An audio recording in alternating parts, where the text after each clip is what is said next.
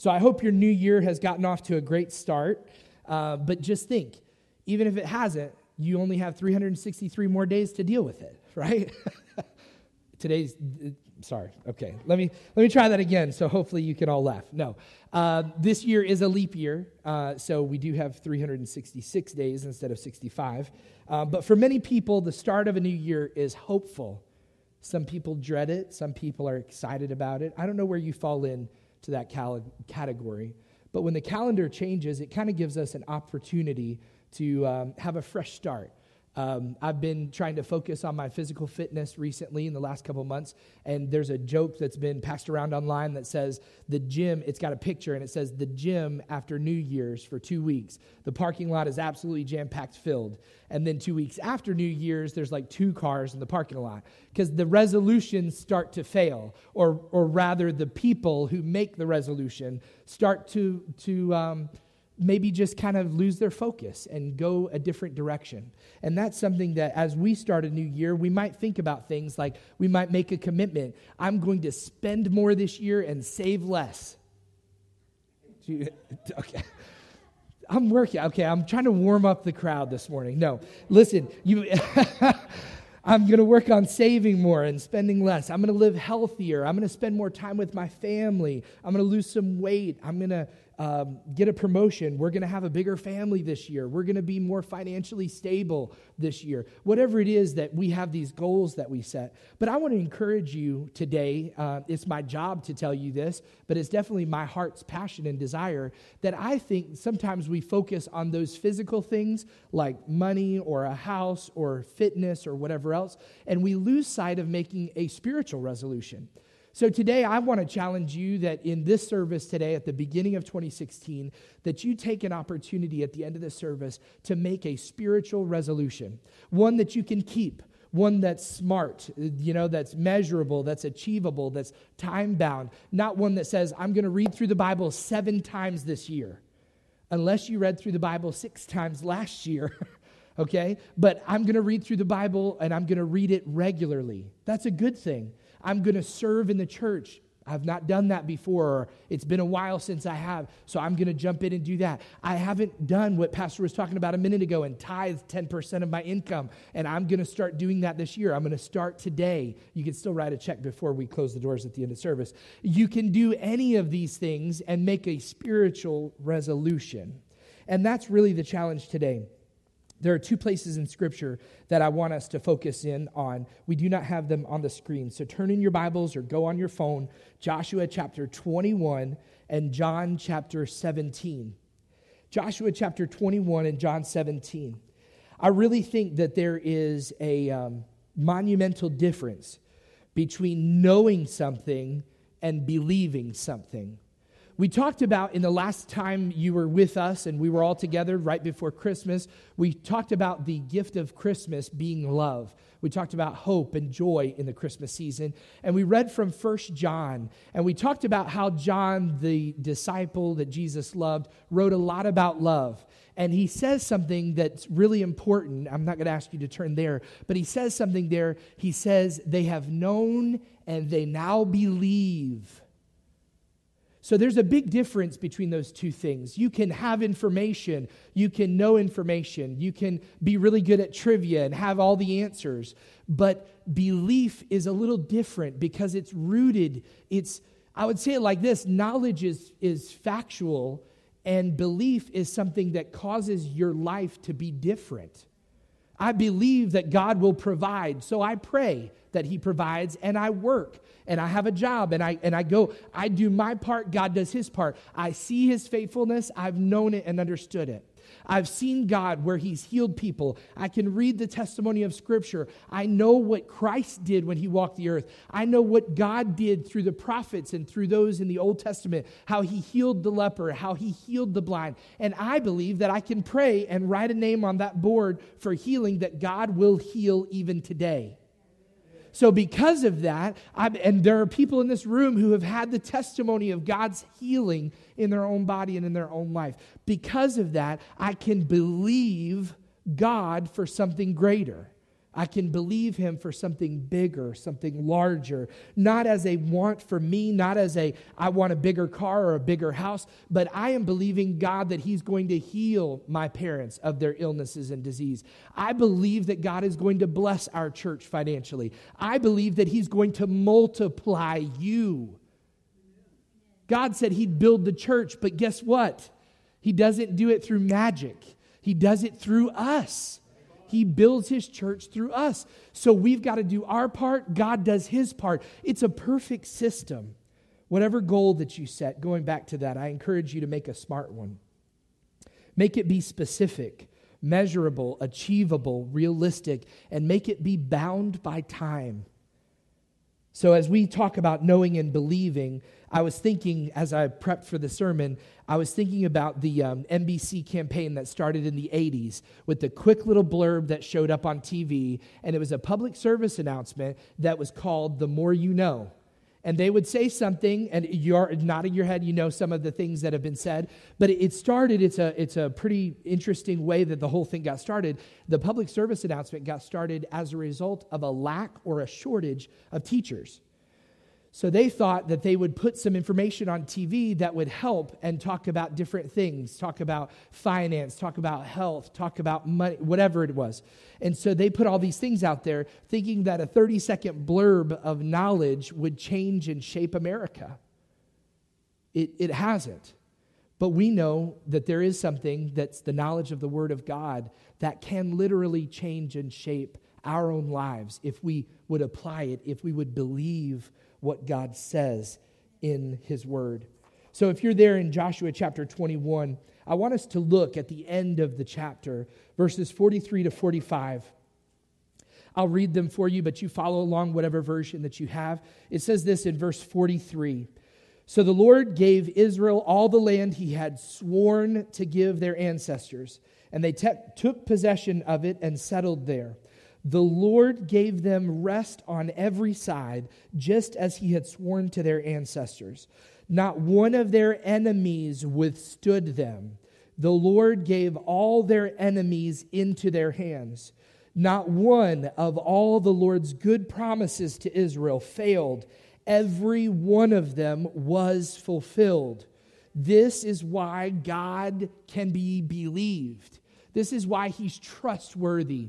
It says there that not a single promise that he made to the people of Israel ever failed because his words came true. When he promised them he'd bring them into the land, he did. When he promised them he would provide for them literally bread from heaven, he did. When he promised that he would guide them around in the desert and teach them many wonderful lessons that they needed to learn before entering into the promised land, he did. Every promise that God has ever made, he has fulfilled or is fulfilling. He will never fail.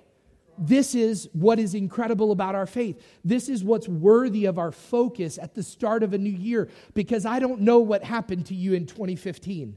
I don't know what kind of struggle you've had. I don't know what kind of health issue or what kind of emotional problem or work-related problem or whatever you might have faced in 2015. But I do know this, that regardless of what our circumstance dictates to us, God was faithful.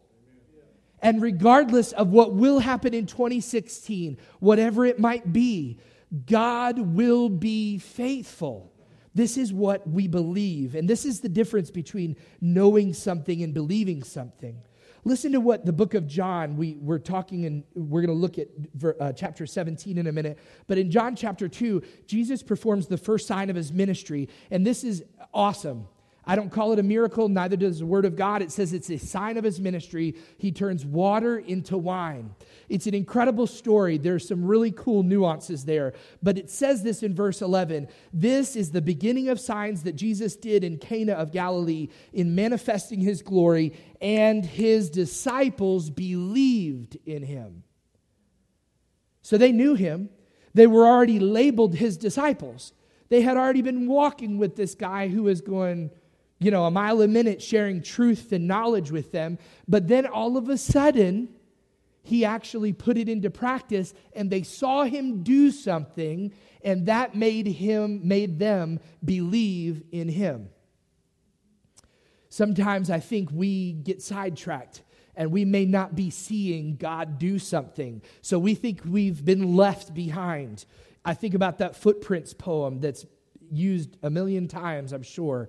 But I think about that Footprints poem and the truth that's there, that God is with us even when we're not sure that He is with us, that He's working all things together for our good, even when we don't see how it's going to work out. We could look at the testimony of Joseph and how he was walking through the seasons of his life, and I'm talking about years, seasons, plural, about what happened in his life. Tragedy after tragedy, false accusations, sold into slavery, all of these things in the dungeon of despair. And yet God was working something out of him and working him into something. He was providing something for Joseph that Joseph could have never worked up in his own strength.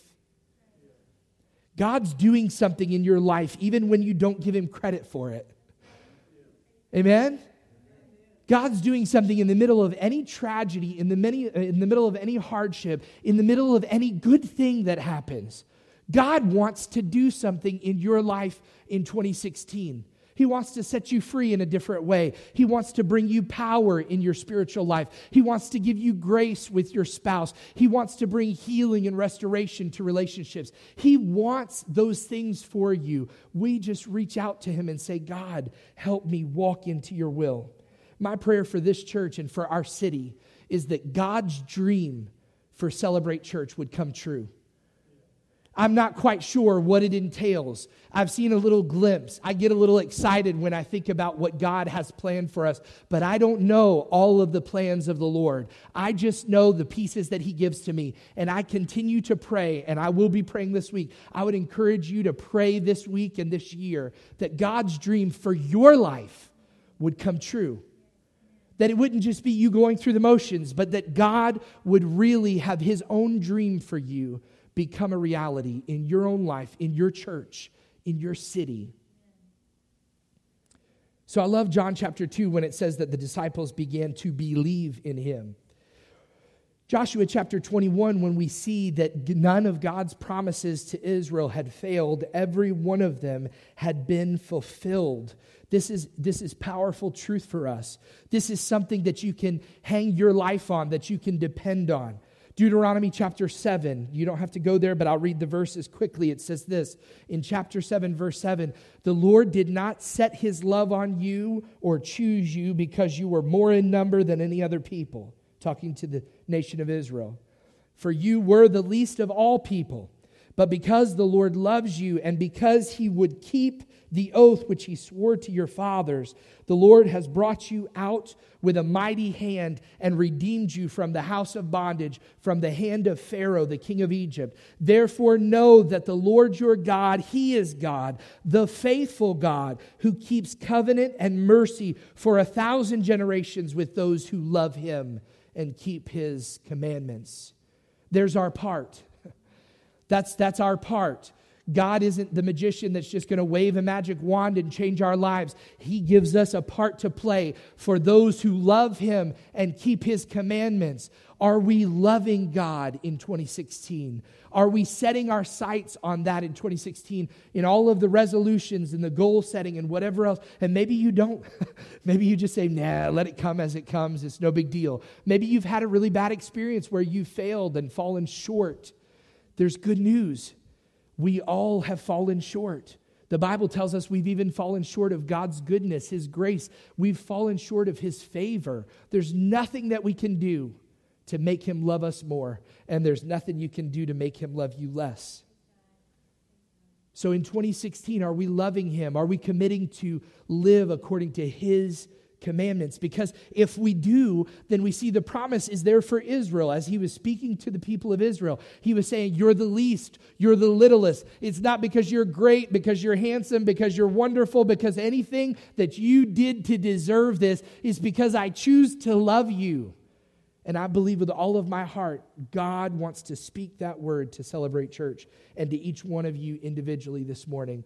God chose you because He loves you. This is a good thing. He's a promise-keeping God.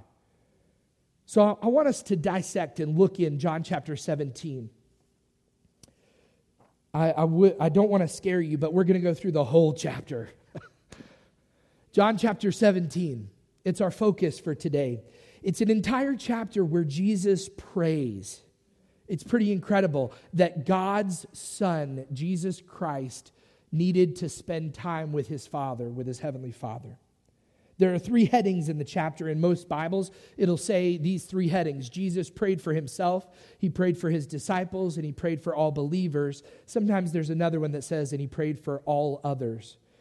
In the end of chapter 15, Jesus says these words.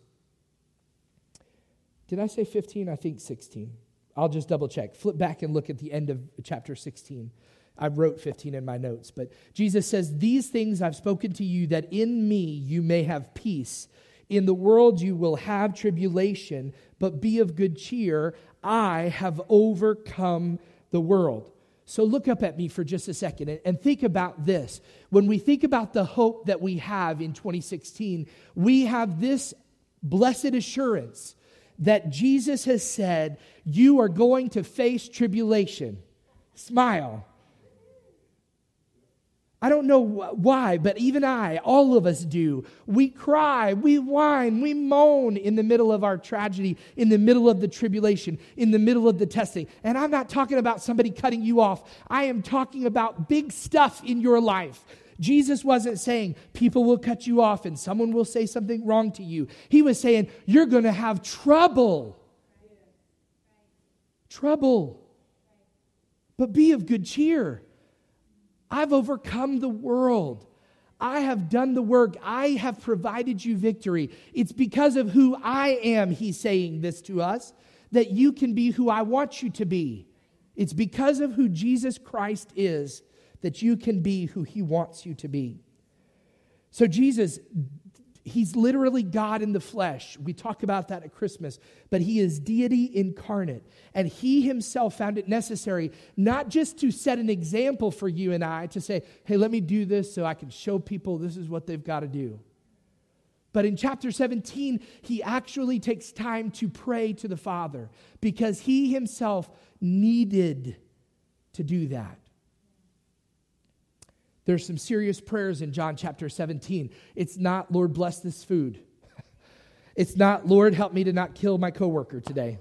It's not something simple, okay? It's a big deal that he starts to pray. And look down at verse 1 through 5, and we're going to talk about his prayer for himself. Reading along with me, it says, Jesus spoke these words. He lifted up his eyes to heaven, and he said, quoting Jesus' words, Father, the hour has come.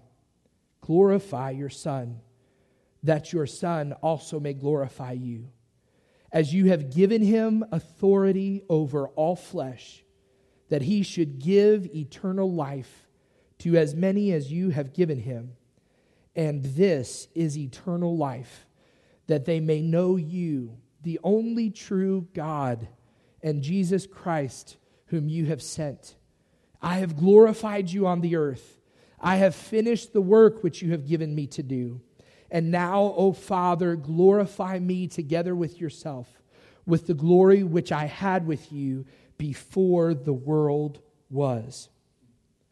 So he's praying to God, his Father, in that moment, in the position of being the Son who was sent to the earth. He's reminding the Father of what he said. He's reminding the Father of what he's done. He says, you have given me all authority. Did you ever think about that? That it's okay to remind God?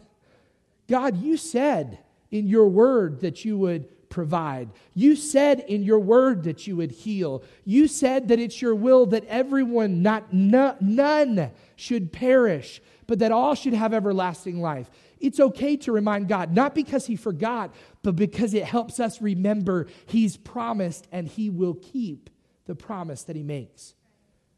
So here Jesus is reminding the Father of the authority that's given to him. He makes the statement that he's finished the work the Father has given him to do.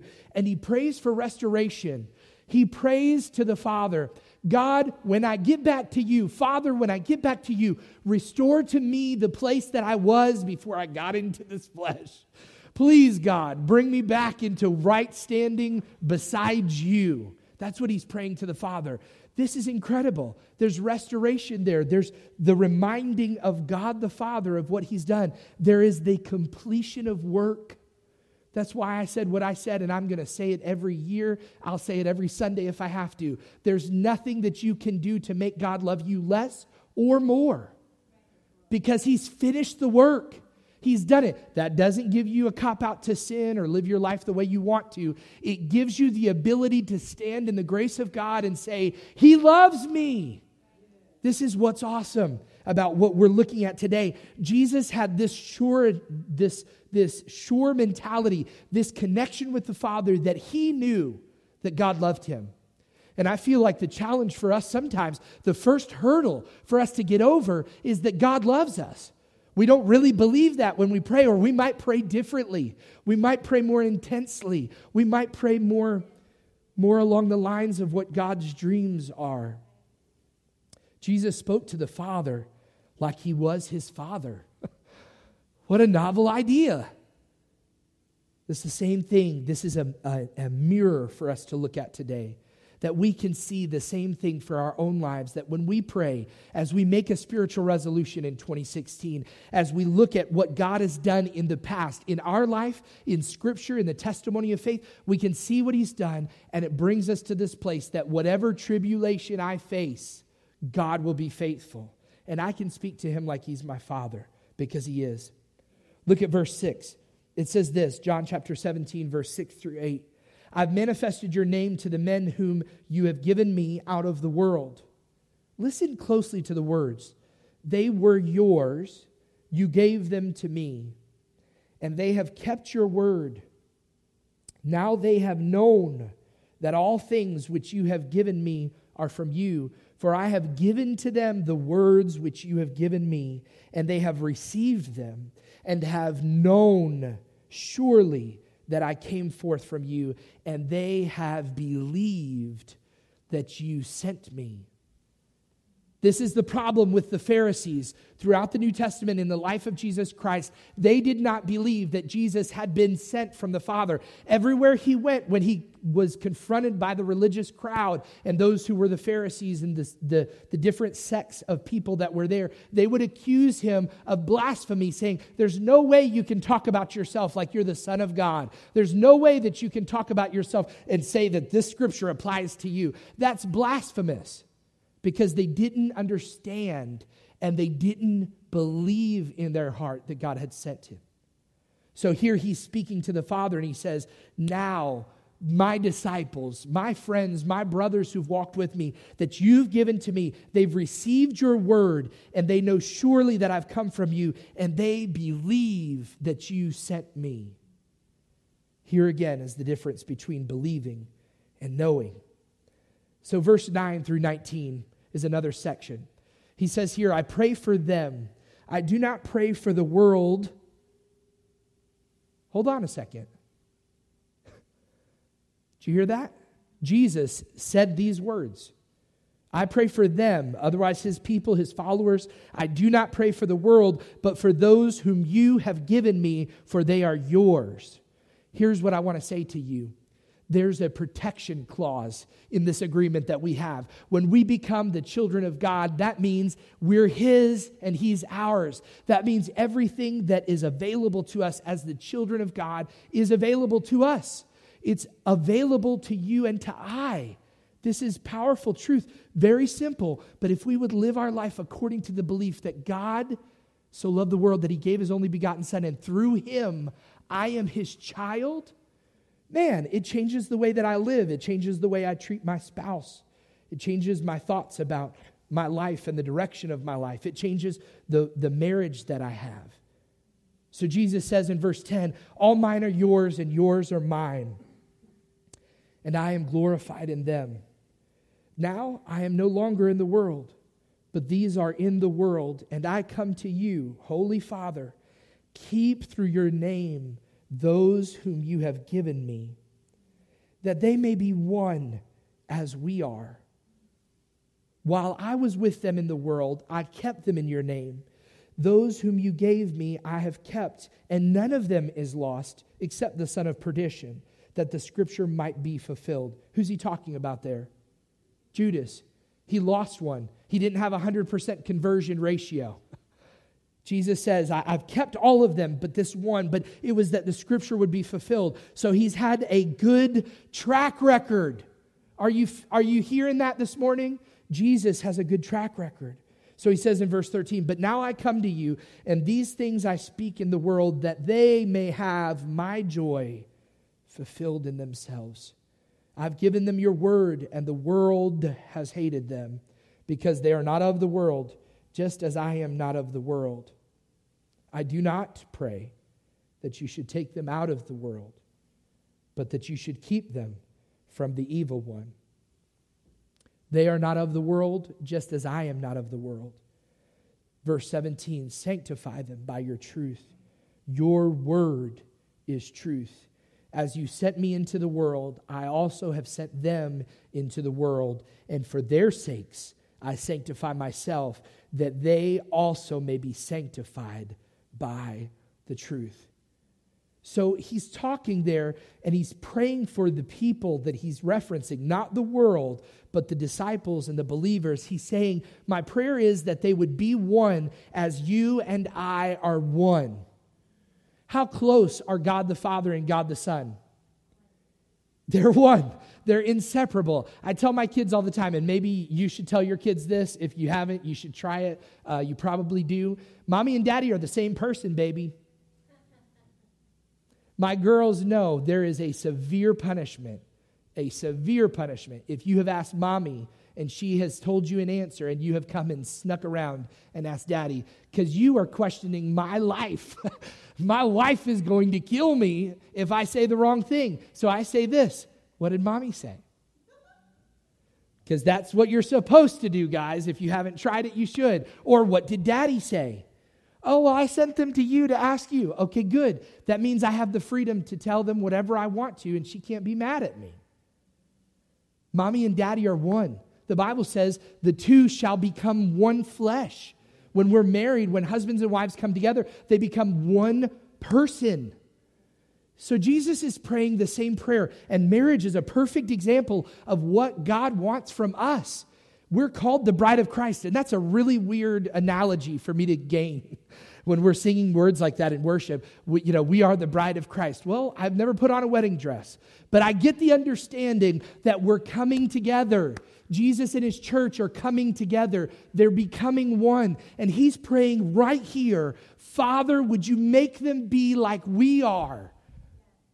Would you help them be one? That means he's praying for unity. He's praying for there to be no division or division. He's praying that they would be one. He's also praying that they would have joy. Not just any joy, but his joy fulfilled in them. I've met some sour Christians. I feel really bad for them. They haven't tapped into the joy that's available in Christ.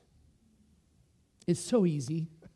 It's just too easy. I want to say this, and don't be offended because I'm not talking about you. I'm talking about them.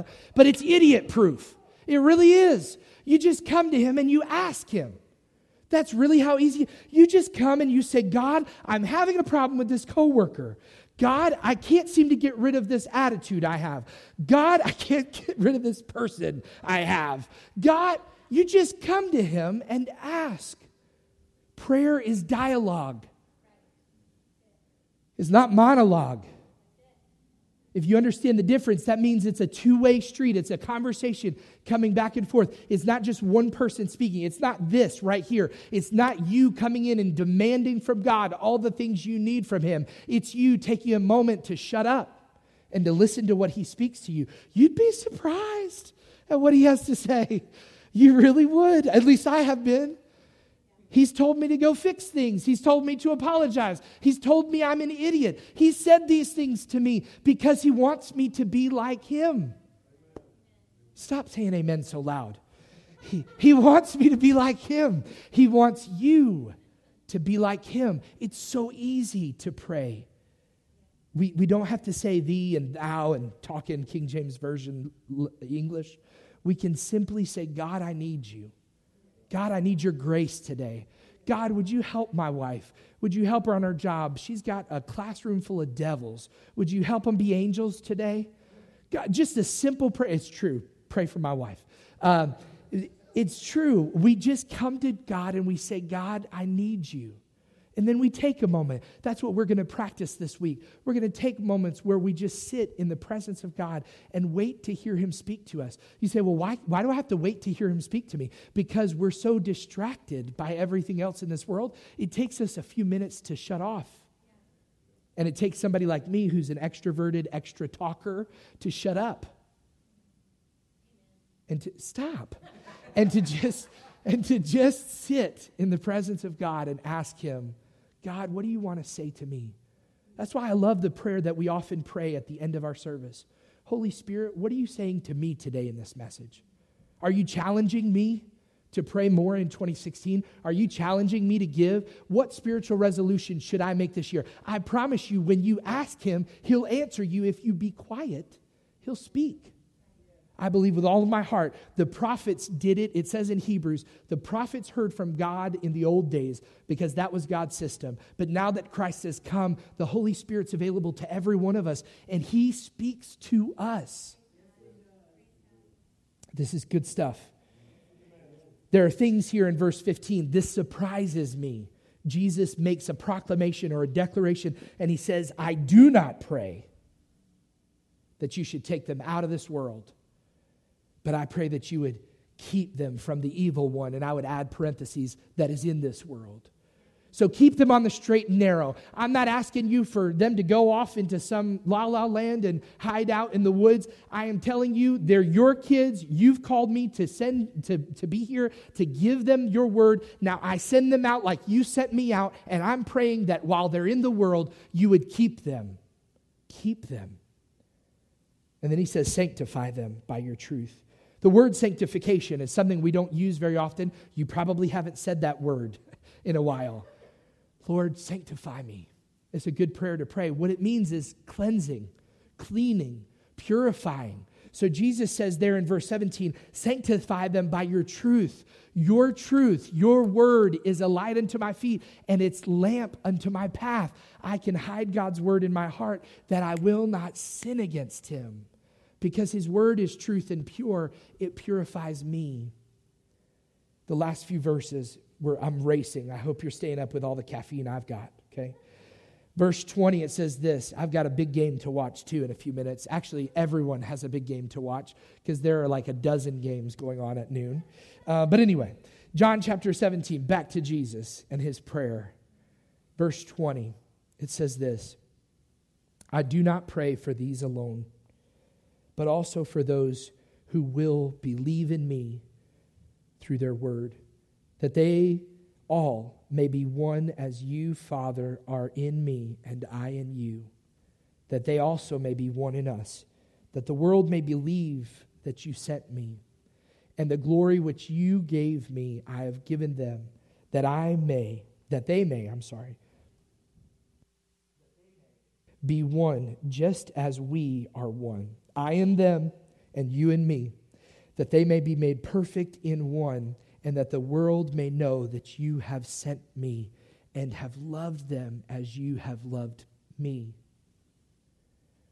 There's a lot of back and forth here, and he talks very clearly to the Father, but he says this, he's prayed for me. He's prayed for everyone who would come. The Bible says that Jesus, while he was on the earth, he ministered to a woman, and he said, come drink from me. If you would drink from me, you'll never thirst again. He said it on the steps of the temple as well. He said, I am the living water. So all those who will come, Jew, Gentile, Asian, black, Hispanic, white, it doesn't matter, German, whatever your race is, whatever people, whoever is born on this earth has the ability to come to him. No matter what it is, no matter what defect or what disease or what problem or what sin, you can come to him. This is truth that you ought to share with people because I feel like we're hoarding it. I feel like we're hoarding it. I feel like we're not sharing it enough with others. We'd see some different things if we were, but that's a challenge for all of us in 2016, to share the light and the love of the truth. Here's my PSA for the day. This is the more you know. Jesus is the only way to heaven. I am a sinner. You are a sinner. I must accept that fact. I must confess my sins. Not just say I'm a sinner, but I must tell God what I've done to violate his laws. Then I believe that he's died for me, and not in a grave, but he's rose for me as well. And I live my life in accordance to his word as best as humanly possible. That's it. The more you know. That's what we need to be sharing with others. But he prays there that those who will come, that they would be one as well. When they join, they would be one as well, and that they would be made perfect. The joke was made the other day that this church is filled with, or I think I said these words, this church is filled with works in progress. We are all works in progress, myself included. The most holy person you've ever met included. Mother Teresa was included in that same category, a work in progress. That they would be made perfect in one, and one day we will be made perfect. Verse 24 in closing. Father, I desire that they also, whom you gave me, may be with me where I am, that they may behold my glory which you have given me, for you loved me before the foundation of the world. So good. O righteous Father, the world has not known you, but I have known you, and these have known that you sent me. And I have declared to them your name, and will declare it, that the love with which you loved me may be in them, and I in them. He's loved you before the foundation of the world. Just let that sink into your heart for a minute. Whatever your thoughts are on God, whatever disappointment you may have experienced in your life of faith, whatever struggle or question that you have about God, think about that for a moment. Before you were ever here and lived a day, Psalm 139 says, he knew us and he loved us. And guess what? He still chooses us. Not because we're big, not because we're strong, not because we're great or most attractive, not because we're wealthy, not because we're anything in any category that man would look at, but because we're a ragtag bunch that he loves. Amen? Would you stand with me today? I want to encourage you to make a spiritual resolution. As Eric comes to play on the guitar, I just want you to stand for a moment in just a quiet moment of worship before the Lord. And I want you to pray that prayer. Just whisper that prayer out today. Holy Spirit, what are you speaking to me? What are you saying to me? And then let's take a moment in his presence just to listen, to see what he might say to you.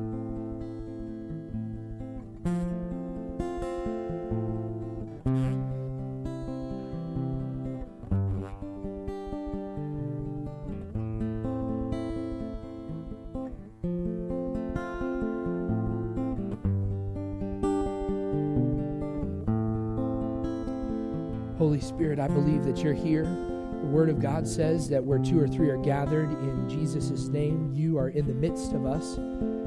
Today, I believe that the Holy Spirit's used this message that you put on my heart for the beginning of 2016, not to set a resolution that we know will fail or to set some unattainable goal, but God, to set something measurable in place in our spiritual life. Help us, Lord, not to walk out of here saying, yeah, I checked all the boxes, but help us today to dedicate ourselves to you. Would you just take a moment and dedicate yourself to that commitment? Whatever it is that you feel is the thing that God's spoken to you or that you decided today you want to make a spiritual goal for 2016, take a minute to solidify that in prayer.